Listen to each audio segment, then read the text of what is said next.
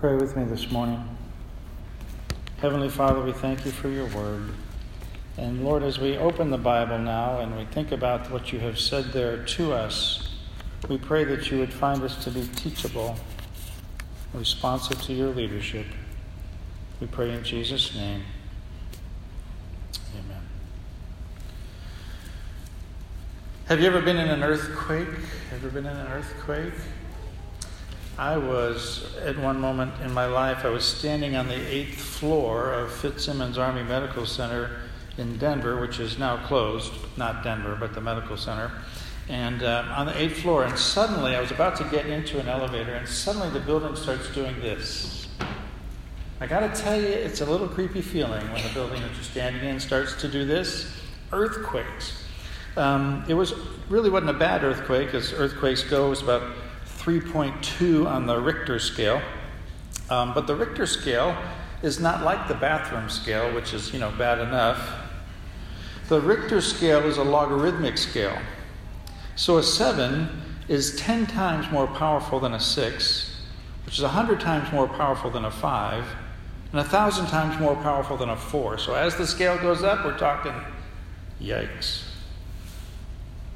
In AD 614, an earthquake destroyed much of the city of Ephesus, the city that the Bible book that we're going through for 3 weeks is named for. Now, I don't know about you, but I have found that in our day and time, the word awesome has been slightly overused. Awesome. I mean, ice cream is ice cream. It's not awesome. It's ice cream.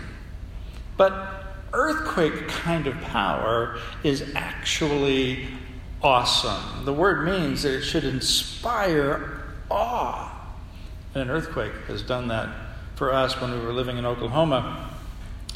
One morning we were awakened by a vibrating house, which, vibrated right on time for us to get up in the morning, but it was not our alarm. It was a, earthquake. Awesome. But in the passage we're going to examine this morning, if we can get our heads around this, the Apostle Paul is going to talk about a power that eclipses earthquake power. Now, I don't think you and I really believe this, but the Apostle Paul is going to remind us about the power of prayer. So listen with me. Ephesians chapter 1, I'm going to read verses 15 through 20. If you're following along in the Pew Bibles in front of you, it's on page 1818. The Apostle Paul, writing to the church at Ephesus, says this: "For this reason," and we'll talk about that phrase in just a minute, "for this reason, ever since I heard about your faith in the Lord Jesus and your love for all God's people, I have not stopped giving thanks for you, remembering you in my prayers. I keep asking that the God of our Lord Jesus Christ, the glorious Father, may give you the spirit of wisdom and revelation so that you may know him better. I pray that the eyes of your heart may be enlightened, in order that you may know the hope to which he has called you, the riches of his glorious inheritance in his holy people, and his incomparably great power," listen, "his incomparably great power for us who believe. That power is the same as the mighty strength he exerted when he raised Christ from the dead and seated him at the right hand of the heavenly realms." Now, I said we'd stop for a minute and consider that phrase, "for this reason," that begins this passage. When you see a phrase like that, or the word "therefore" in our English Bibles, those words are like rear view mirrors. They are reflecting back to what has come that has preceded what we're about to uncover. So last time, when we talked about laying the foundation for a community of grace, we heard the Apostle Paul say that we are chosen by God because of his grace and his love. We heard him say that we are sealed with the Holy Spirit, that we are sealed for a purpose, for the glory of God, and that we should act like agents of grace because we have ourselves been the recipient of what the hymn writer called amazing grace. So pondering those great truths as he's inspired by the Holy Spirit moves Paul to this passage that I just read to you, which really is the record of him praying on behalf of the people in the church at Ephesus. Paul has stuff in this passage, if we unpack it just a little bit, that can knock our socks off. Now, please don't take your socks off this morning. But the potential here is that you and I can experience the depth of the power of God through prayer. Now, you and I, let me just speak for myself for this moment. I don't live like I believe this to be true. But we can experience the power of God through prayer. So there's a few things I want to pull out of this passage this morning for us. And the first one is that one of the things I like about the Apostle Paul, the record we have of what he has said in the Bible, is that he practices what he preaches. He's consistent in who he is. And he's consistent about this notion of praying for people. In fact, if we go to other letters in the New Testament that Paul authored, we hear him say things like, he prayed continuously. He gave thanks in all circumstances. One time, he says, I give thanks for all things. Think about that. Think about the latest trial or difficulty that has come your way or come my way. Think about in the middle of it, giving thanks for it. And Paul does that because he knows that God is at work, Book of Romans. That he works all things together for the good that love him and are called to according to his purpose. So here Paul is practicing what he preaches, and he gives thanks for the believers. He mentions them. He brings their name before God. See, when Paul prays, it's none of this namby-pamby, unthought, oh, bless all the missionaries. It's not this casual, I'll pray for you. When he prays powerfully, and he prays specifically. And in this passage, he prays for his friends in the church at Ephesus, and by extension, because it's in the Word of God, he prays for us. And look what he wanted for them. And what he wants for us this morning. He asks in verse 17 that God will give us wisdom and understanding. In my life, in my experience, in my 35 years of life, I have had the opportunity to know many, many, many, many really smart people. But the number of wise people that I've known, it's a way smaller number. And I mean wisdom to understand that the things of God, that wisdom comes from God.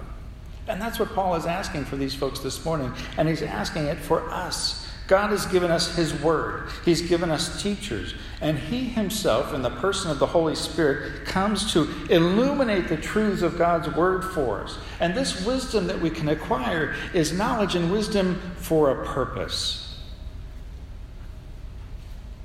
It's not just the accumulation of info.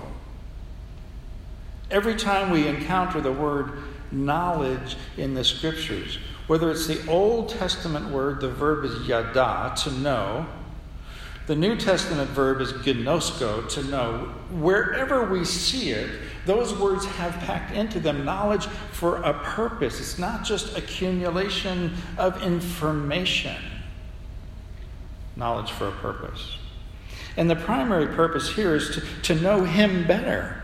In a full and complete way, by participating, by immersing ourselves in his knowledge. Now, I don't know about you, but sometimes I treat God as if he is some distant, faintly recalled Facebook friend who I only really think about when a birthday notice pops up on my news feed. Oh, right. I know that person. They're my friend. But Paul says about God that we can know him better. And not only can we know him better, we should know him on a deeper and deeper and deeper level. But Paul doesn't stop there in his prayer request. In verse 18, he wants the eyes of our hearts to be open so that we can clearly see all the grand things that God has in store for us. Now, when we hear the word heart, we think primarily of emotions. It usually means how we feel about something.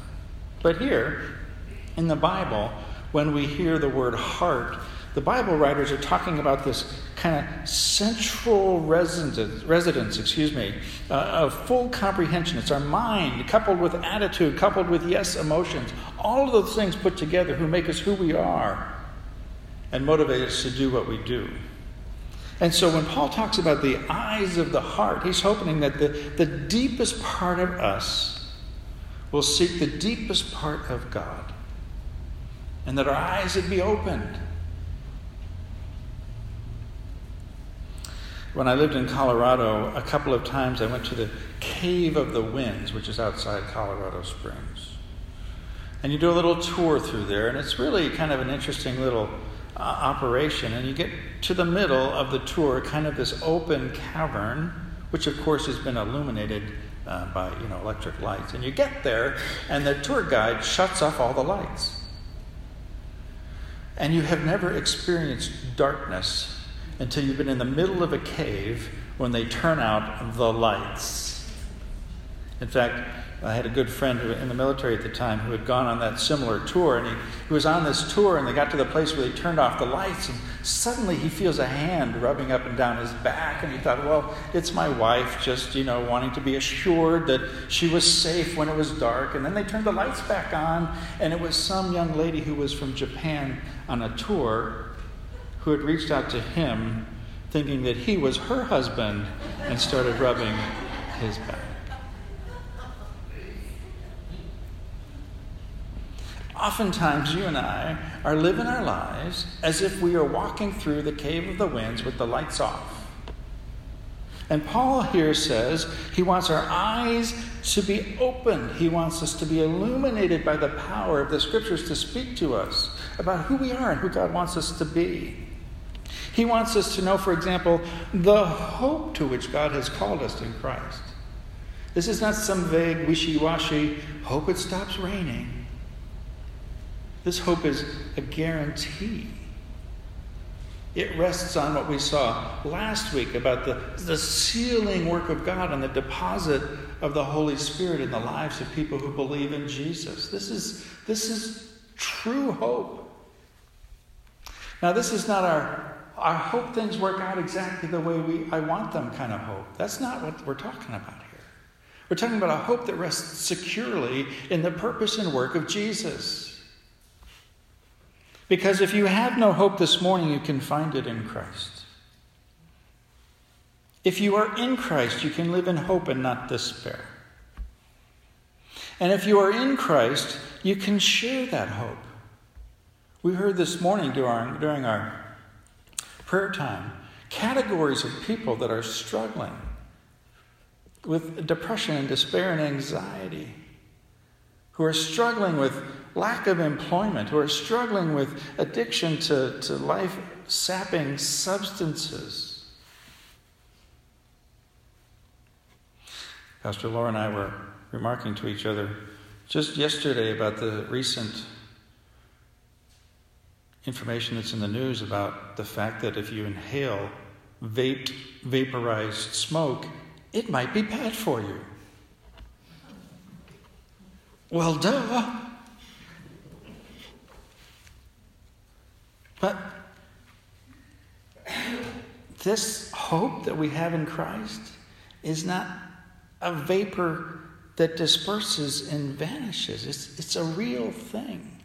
And if you are in Christ, you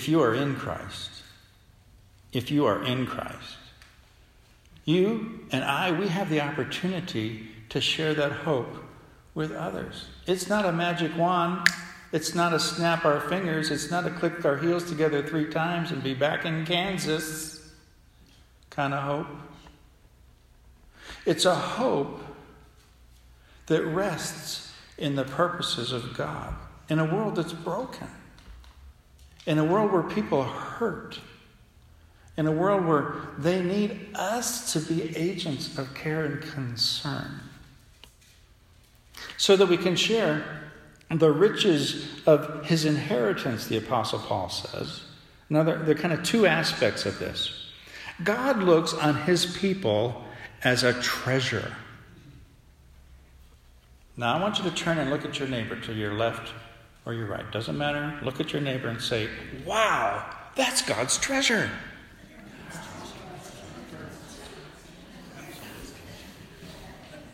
Some of you are not convinced. Some of you said, wow, that's God's treasure.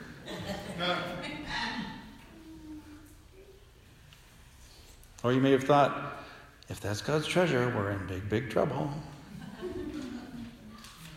But it's true. We're limited by looking at the outward appearance. We don't have the capacity God does to look inside the hearts and minds of people that he has created in his own image and on whom he rests his love and care and concern and about whom he says, this is my treasure. This is my treasure. Everybody you know, even the Grumpelstiltskins in your lives, everybody you know is God's treasure. They may not know it, but we know it. We should treat them like it. We share this capacity to treasure what God treasures. And we get the capacity to share in the riches of Christ, Paul says. Now, again, our brains go riches, money, stuff, yay. But that's not what he's talking about here. Those kinds of riches, sure, they're fine. It's nice to have a hefty amount of money in your bank account. That's great. It's nice to have more, month or more money than month at the end of the month each month. It's nice. If there's a couple dollars still left there, that's okay.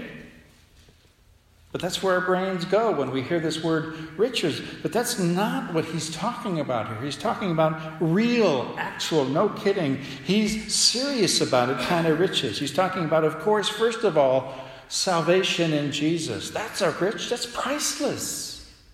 How do we know? Look at the cross. That's how we know.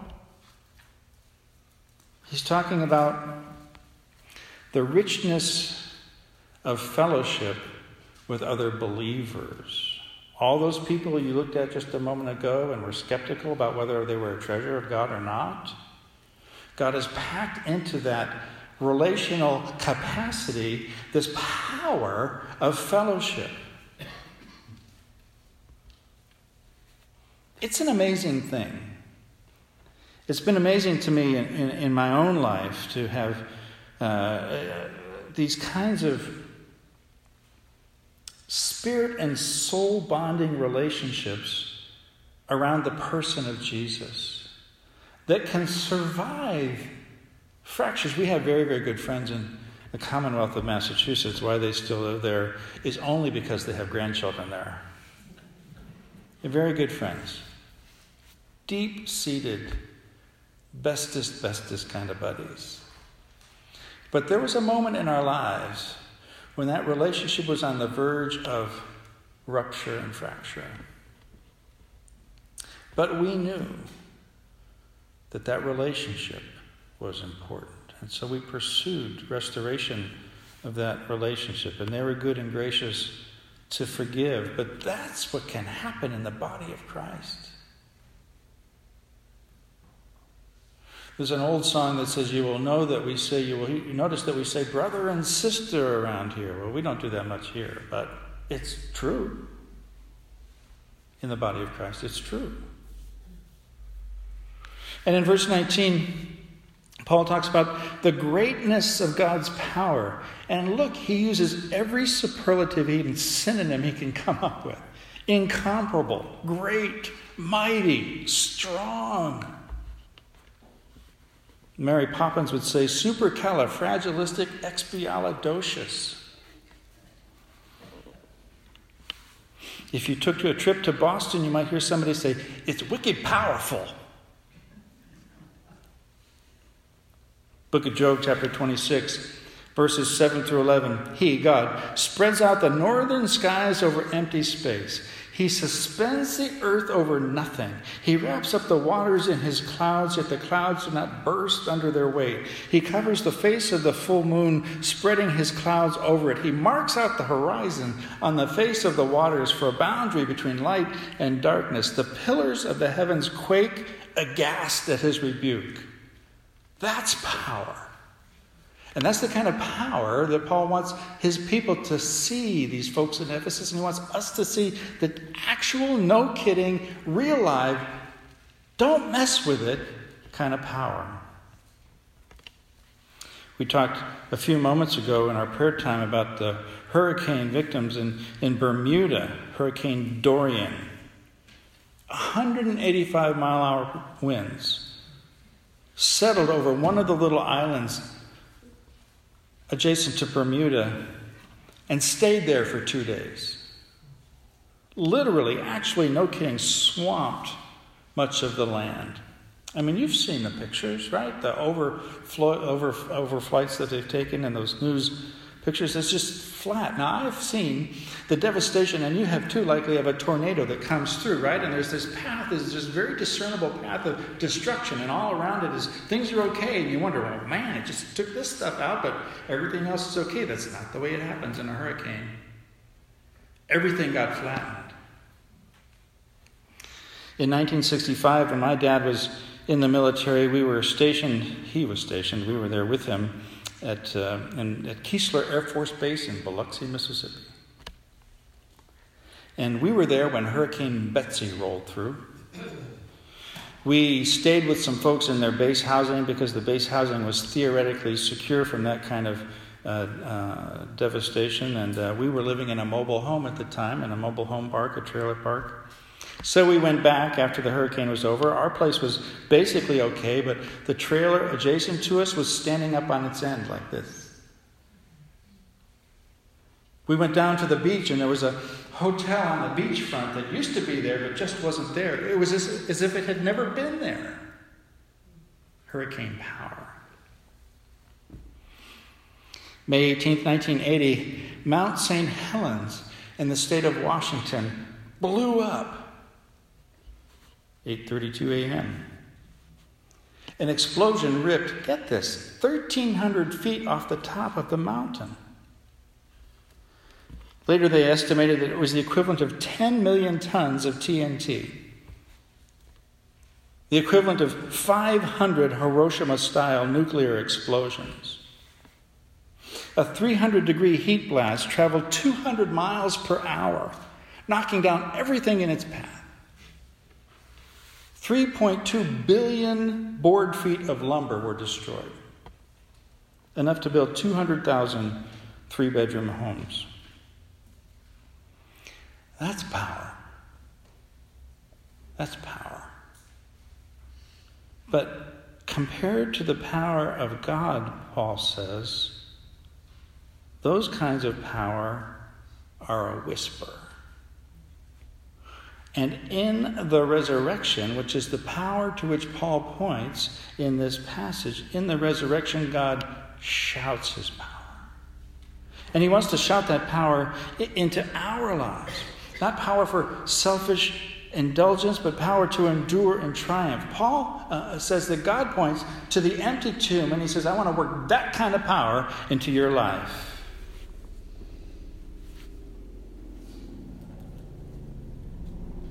They're coming for us. What then is the basic burden of Paul's prayer? His basic burden is that the eyes should have it. Not those voting kind of eyes, but the eyes should have it. That we will know who we are in Christ. That we will know the hope and riches available through Christ.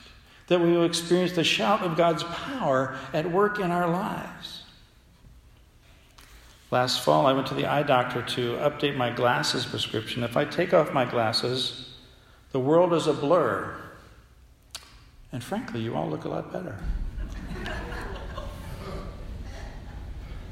You know, you go to the eye doctor and you look at those little letters on the chart, and they change the letters so that if you can get them right the first time, you can't get them right the second time because it's like cheating. Paul's prayer is that you and I will put on God's prescription. We will put on his view of the world, His view of the troubles and trials of those around us that we care about. His view of those treasures He has that are walking out there on the streets of Emporia right now. I don't know about you, but next to Paul's prayers, my prayers are often feeble things. I get caught up in my own physical circumstances or the crush of things that weigh on me. But today, my prayer for all of us is that our eyes will have it, that we will see and experience God's power at work in our lives. Because hear me clearly. A community of grace is marked by its primary investment in praying. A community of grace realizes that it is empowered by prayer. A community of grace prays. A community of grace prays for the winsomeness to invite others into the body of Christ. Now, here's the thing that I have discovered in my 35 years. I have never, ever had an offer to pray for someone refused. Never. I was at the haircut place the other day because I was experiencing bedhead and my hair was falling in my eyes and I needed to get it cut. And they cut it, the young lady cut it, and we got to chatting, and she asked what I did, and I told her, and she, of course, is a cosmetologist, and I said to her at the end of that, I said, is there anything I can pray about for you? And she just shed despair. She said, they've cut back on my hours here because they're contracting the number of hours they have, and if I don't get more hours, I'm going to have to find another job. I won't be able to stay here. And my husband, who's a long-haul truck driver, he hurt his back in an accident, but he can't stop driving. Can you pray for those things for me? Absolutely. I have never, ever had somebody refuse an offer to pray for them. Ever. Even if they think I'm a wackadoodle moron, which may be close to the truth. Nobody's ever said no when I've offered to pray. A community of grace, it prays. The Apostle Paul says, we pray, recognizing that behind us, it's not us, behind us is the absolute power of God at work in Christ. Pray with me this morning. Father, we talk about praying, we even sing about praying, and sometimes we pray about praying, but we don't pray an awful lot. At least not in the persistent, consistent way that you've called us to. And at least in my life, I know I don't pray always with the recognition of the power of God in the resurrection of Christ behind those prayers. So, Lord, as we seek to be a community of grace and invite people into your presence, move us to be people who pray. In Jesus' name, amen.